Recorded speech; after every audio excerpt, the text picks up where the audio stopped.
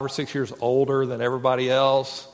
Also, everybody, I won't say everybody else, but probably 90% of the people were in full-time ministry. And so you had like youth ministers, you had music ministers, you had guys who had their first church, maybe it was a small country church, and then you had me, who was the full-time landscape designer. And so it was a little odd. And so it would always go like this, with the professor would always, the first day of class would always go around and everybody would share what they do, and I was always kind of the odd man out. And as it got closer to graduation, I'd have people come to me and say, okay, you're fixing to graduate, where are you going to go preach at? And I was thinking, well, I don't know. Do you know? Because God hadn't told me yet. I don't even know if I'm going to preach, And so it was kind of those two things that just kind of made me think, man, God, what's my ministry? Where am I going to be full-time, paid, vocational ministry at? And so sometimes I'll be honest with you, I'd have a little pity party. Because I'd be like, oh, everybody else has kind of got their things planned out. And the last word I got from you, God, was go to seminary. So it was kind of in the midst of my little pity party that God kind of laid two things on my heart. And we'll talk about the second one mostly. But the first thing is, listen to this, guys. If you are a Jesus follower, you are a full-time minister. Right? Amen? We've been called into the ministry of Jesus Christ simply by placing our faith in Him. So He got my attention there. He said, Jeremy, you're in full-time ministry. If you belong to me, you're in full-time ministry. So let's zip that. And then the second thing is, which is what we're going to talk about today, is he said, Jeremy, your ministry is your words. Your ministry is your words. Everybody, and that's the principle I want to talk about, everybody in here today, you're in full-time ministry, and you need to make your ministry your words. Okay? We can all encourage. If you look in your bulletin today, I love little handy-dandy postcard handouts because they help my forgetful mind remember things. If you have a bulletin, I've got this in it. And so this is kind of the format that we're going to follow today. I want us to ask this question: are my words my ministry? And then we're going to look at three people today that are more than likely in our church today, people that we come in contact with. There's three people that we need to be looking out for today. It's those that are happy, those that are hurting, and those that are helping. Okay? I learned how to make three things that start with H in seminary, so you're welcome. Now, I did that to make it more memorable because if you'll take this, guys, if you'll take this card, and hopefully I will inspire you today to do this, but if you'll take this card and just put it where you do your quiet time, guys, for those of you who are a little more tech savvy, you can take a picture of this with your phone and put it on the cover of your phone, and that way you look at it, okay, happy, hurting, helping, let me start looking. You can take a picture of this if you're really good, and you could assign this to a contact in your phone that you're wanting to remember to encourage. Just a little tip. Okay, so we're going to look at making our words our ministry, and then we're going to look for three people. And I figure this: what better person to get a picture of what it looks like to encourage than Barnabas? So I don't know if you know this. Barnabas' real name was Joseph. Okay? But he was so good at encouraging that his buddies changed his name to Barnabas, which means son of encouragement. So I don't know if you've ever been so good at something that actually somebody changed your name, but that's how good Barnabas was at encouraging. All right, so we're going to look at his life, his ministry, and hopefully we can glean a little bit. And what's cool is I managed to find, it's kind of cool when you look in the Bible, he helped three people, or three different groups of people. And they were people who were happy, people who were hurting, and people who were helping.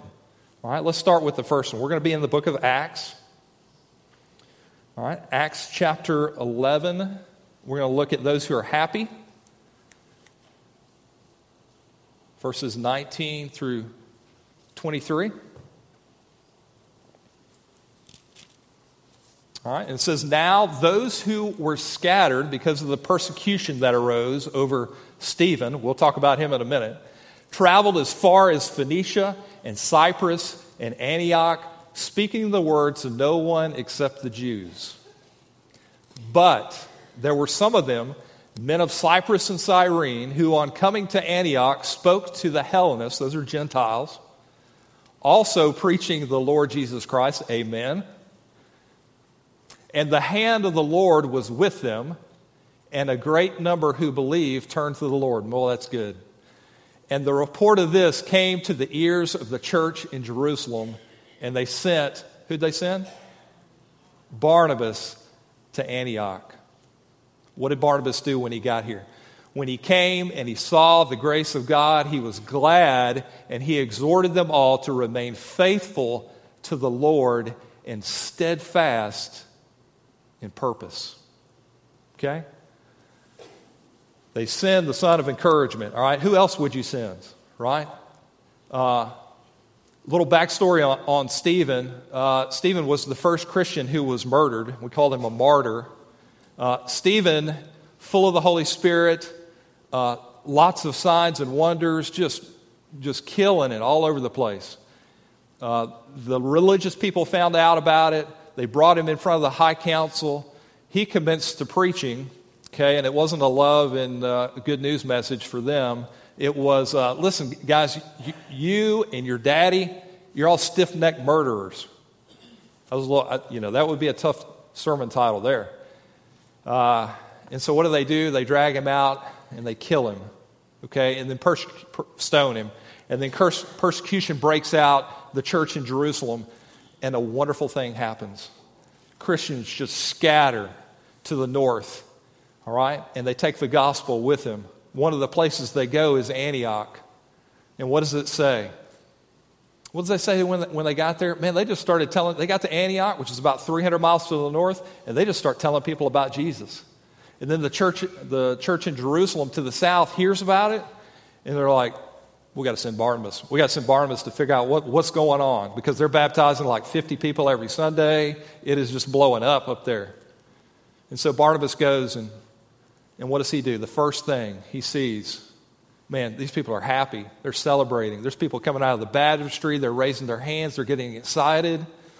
And so Barnabas comes along these people who are happy. They've just given their life to Christ. They've just experienced a miracle. And Barnabas is like, man, this is great, guys. I love you. I want to exhort you to hang in there, okay? Jesus Christ is never going to leave you or forsake you. He loves you. I love you. You're my brother and sister in Christ now. This is the best thing that could ever happen. Barnabas had eyes for those who were happy. He was rejoicing with those who were rejoicing. I wonder if we would do that as a church. Let me give you something specific that we could do. You see somebody come out of that baptistry right there. They've given their life to Christ. They come before their church and said, I want to be baptized. Man, guys, they ought to get just some handwritten cards or something saying, man, I am so proud of you for your decision. I love you. I want to come beside you and just encourage you in this moment. Wouldn't that be exciting? We need some people to do that. We need some people to do that. Get excited when people come from death to life in Jesus Christ. And then let that person know. Okay? Second person that Barnabas finds. We need to find people who are helping the cause of Jesus Christ and come alongside of them. All right, let's go to another encounter that Barnabas has with a guy you may know. His name is Saul, or you may know him as Paul. We're in Acts 9, 26 through 27. All right? Just 26 through 27. And when he had come, this is Paul or Saul, to Jerusalem, he attempted to join the disciples. That went bad. All right? And they were all afraid of him, for they did not believe that he was a disciple. All right? But Barnabas. 2 words right there. That's intentionality right there. But Barnabas took him, brought him to the apostles, and declared to them how on the road he had seen the Lord. There's 3 things that Barnabas is going to talk to the disciples about. He says, listen, he saw Jesus. Not only did he see him, he spoke to him. Listen to me, Peter. I know what I'm talking about. All right? And then he says, in Damascus, he had preached boldly the name of Jesus Christ. So Barnabas is like, guys, just a little backstory on Saul, too. A lot of backstories here. All right? The last time the disciples saw Saul, he was holding the coats of those who were stoning Stephen. He was not on the good team. The last time that the disciples saw Saul, he had documents in his hand from the high priest that said, any Christian you see, you drag them to jail and we'll lock them up. Acts records that the last time the disciples saw Saul, he was breathing murderous threats. Okay? Not a good guy, and he's standing there in their living room. And everybody's looking at Barnabas like, why is he here? But Barnabas saw something that nobody else saw because Barnabas was looking for those who are helping. Right? So he tells me, he encourages, man, take this guy. He is legitimate. He is killing it in Damascus. Guys, let's look at verses 28 and 31. 28. Let's see what happens because Barnabas stepped up. Just FYI too, if Barnabas hadn't done this, the guy who wrote over half of the New Testament, maybe it wouldn't have worked out. Maybe Paul would have just given up. Well, I can't get in at Jerusalem. What do I do? They won't accept me. What do I do? All right? This is Paul. So he went in and out among them at Jerusalem. What's he doing? Preaching boldly in Jerusalem in the name of the Lord. Right? All because of Barnabas, what Barnabas did. All right, and then 31. We have that? Yeah. So the church, listen to this. This is awesome. So the church throughout all Judea and Galilee and Samaria had peace and was being built up and walking in the fear of the Lord and in the comfort of the Holy Spirit. And guess what? It multiplied. There's a chain reaction when we choose to make our ministry our words because it affects other people. This is a chain reaction that happened. All right, the last person that we'll see that Barnabas saw. And there's a lot of people just in this church that are hurting. And we need to have eyes to see that. Let's see what Barnabas did. We're in Acts 11, 27 through 30. Now in these days, a prophet came down from Jerusalem to Antioch. And one of them, named Agabus, stood up and foretold by the Spirit that there would be a great famine over all the world. This took place in the days of Claudius. By the way, guys, a famine is like nobody's got anything to eat. Like crop failure, starving to death, bad times. So the disciples in Antioch determined, everyone according to his ability, to send relief to the brothers living in Judea. This is the planted church in Antioch giving back to the mother church in Jerusalem. It's a wonderful picture. And so they did, sending it to the elders by the hand of who? Barnabas and Saul. Guys, you want to be used by God? Be an encourager. You know who they looked to, man, the disciples looked to every time they needed somebody? They went to their man Barnabas because they knew that they could trust him and that he was an encourager. So more than likely, they gathered up money and food and supplies, and this was over a period of time, and they sent Barnabas and Saul with this. They trusted them. And guys, it doesn't say this, but I guarantee you, just because of what we know about Barnabas, when he got down there, he's like, here it is. But it didn't stop there. He said, guys, I love you. I'm adding a little bit here. I love you. I want you to have this. I want you to know the people in Antioch, they love you and they're praying for you, and here is a gift from them. Stay strong in the Lord. You know, he was such a good encourager. Guys, what if we decided today we were going to make our words our ministry, and we begin to look for people who are happy coming out of that baptistry, who are helping? Do you have a connection group teacher that, man, it's just every Sunday, faithfully, spending all week preparing? Tell them, man, I appreciate you doing this.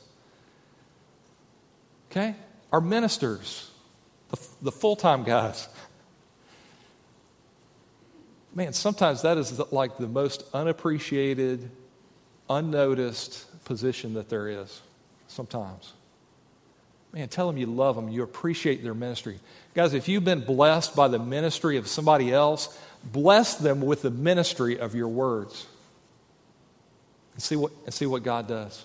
I had somebody try, he's not here, so I'll just use his name, Trey Robertson. He came to me one day after I taught a connection group lesson. And he said, man, I just want to affirm your calling to teach and to preach, because the Holy Spirit is ministering to me through your words. And man, guys, I floated out of there. That was so sweet to me.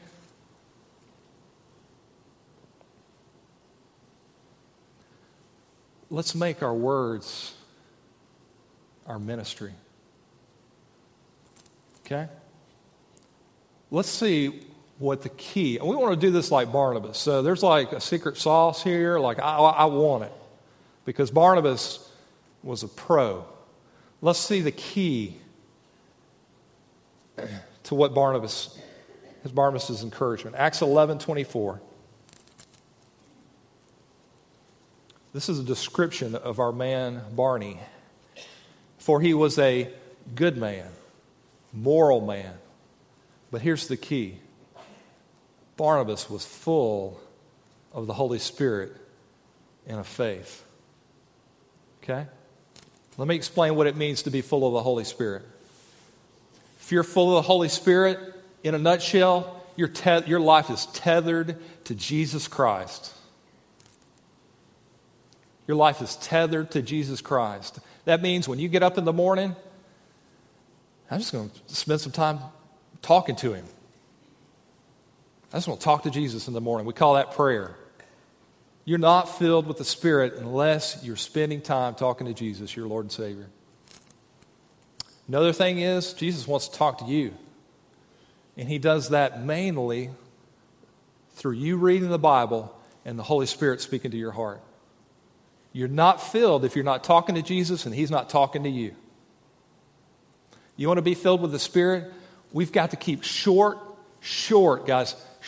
accounts of where we failed, where we've sinned. Because you know what I want to forget? The bad things that I have done. So I want to get to the end of the day and I miss a day and it goes on to the next day. And man, the intensity of my sin is just kind of, it's really not that bad. Don't think it's that bad. Man, short accounts of your sin. Confession and repentance. Repentance means turning from those sins. Okay?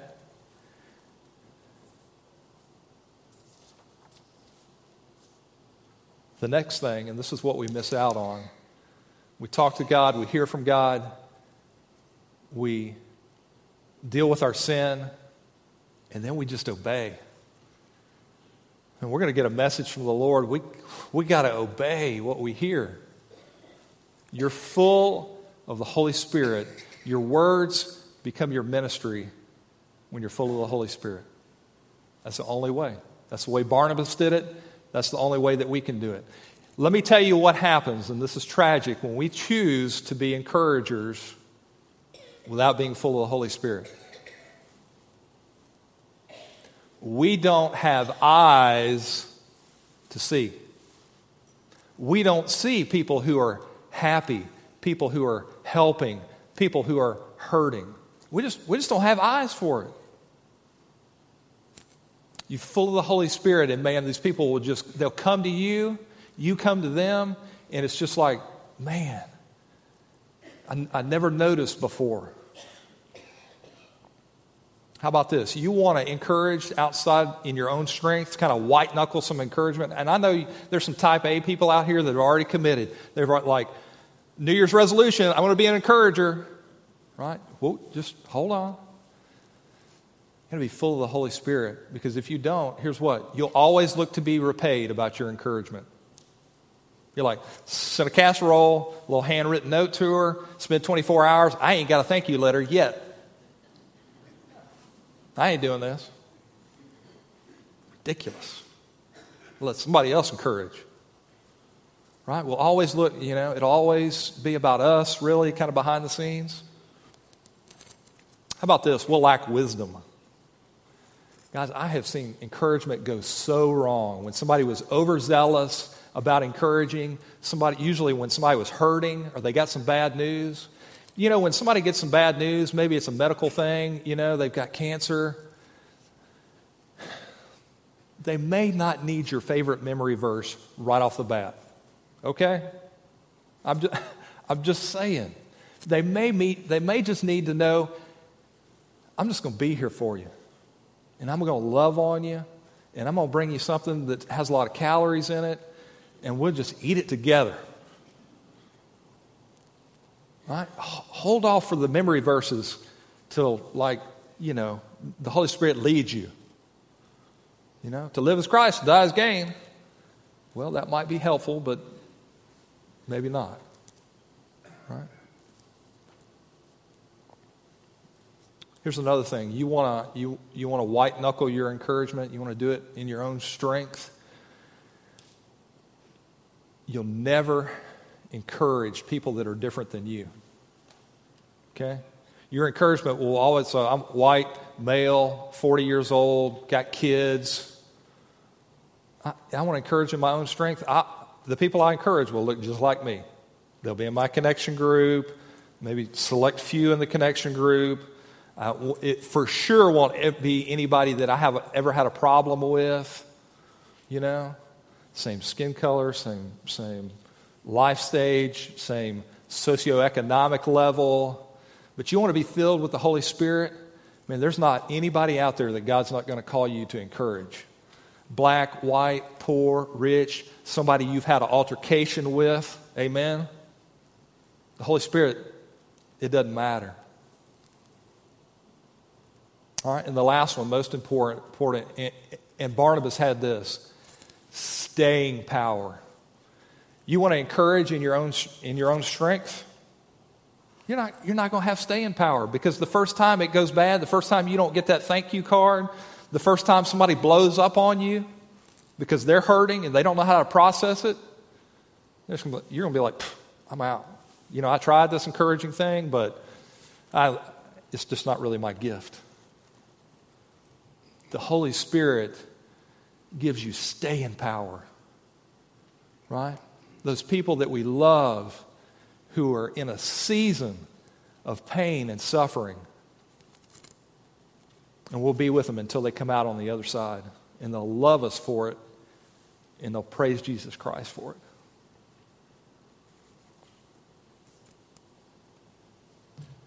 I'm going to slap the pulpit, guys. We need to be a church that makes our words our ministry.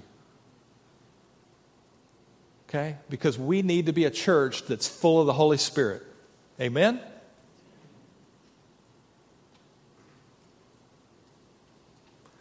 Let's be full of the Holy Spirit.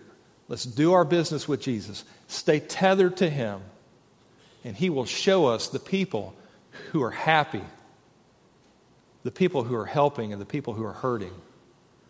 And it will start a chain reaction in this church that we could never even think about.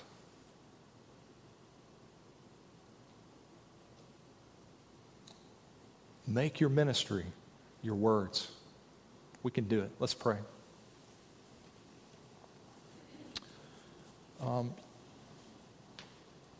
You may be here today and you've never been an encourager, and you need to put your finger on why that is. Right now, today, and put your finger on why encouragement is so hard. It may be that you don't have the Holy Spirit because you're not saved.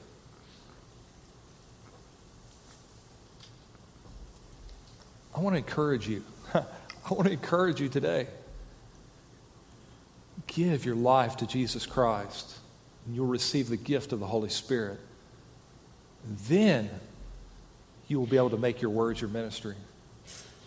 Father, if there's anyone here today that doesn't know you, love you, has not been saved by placing their faith in Jesus Christ and repenting of their sins,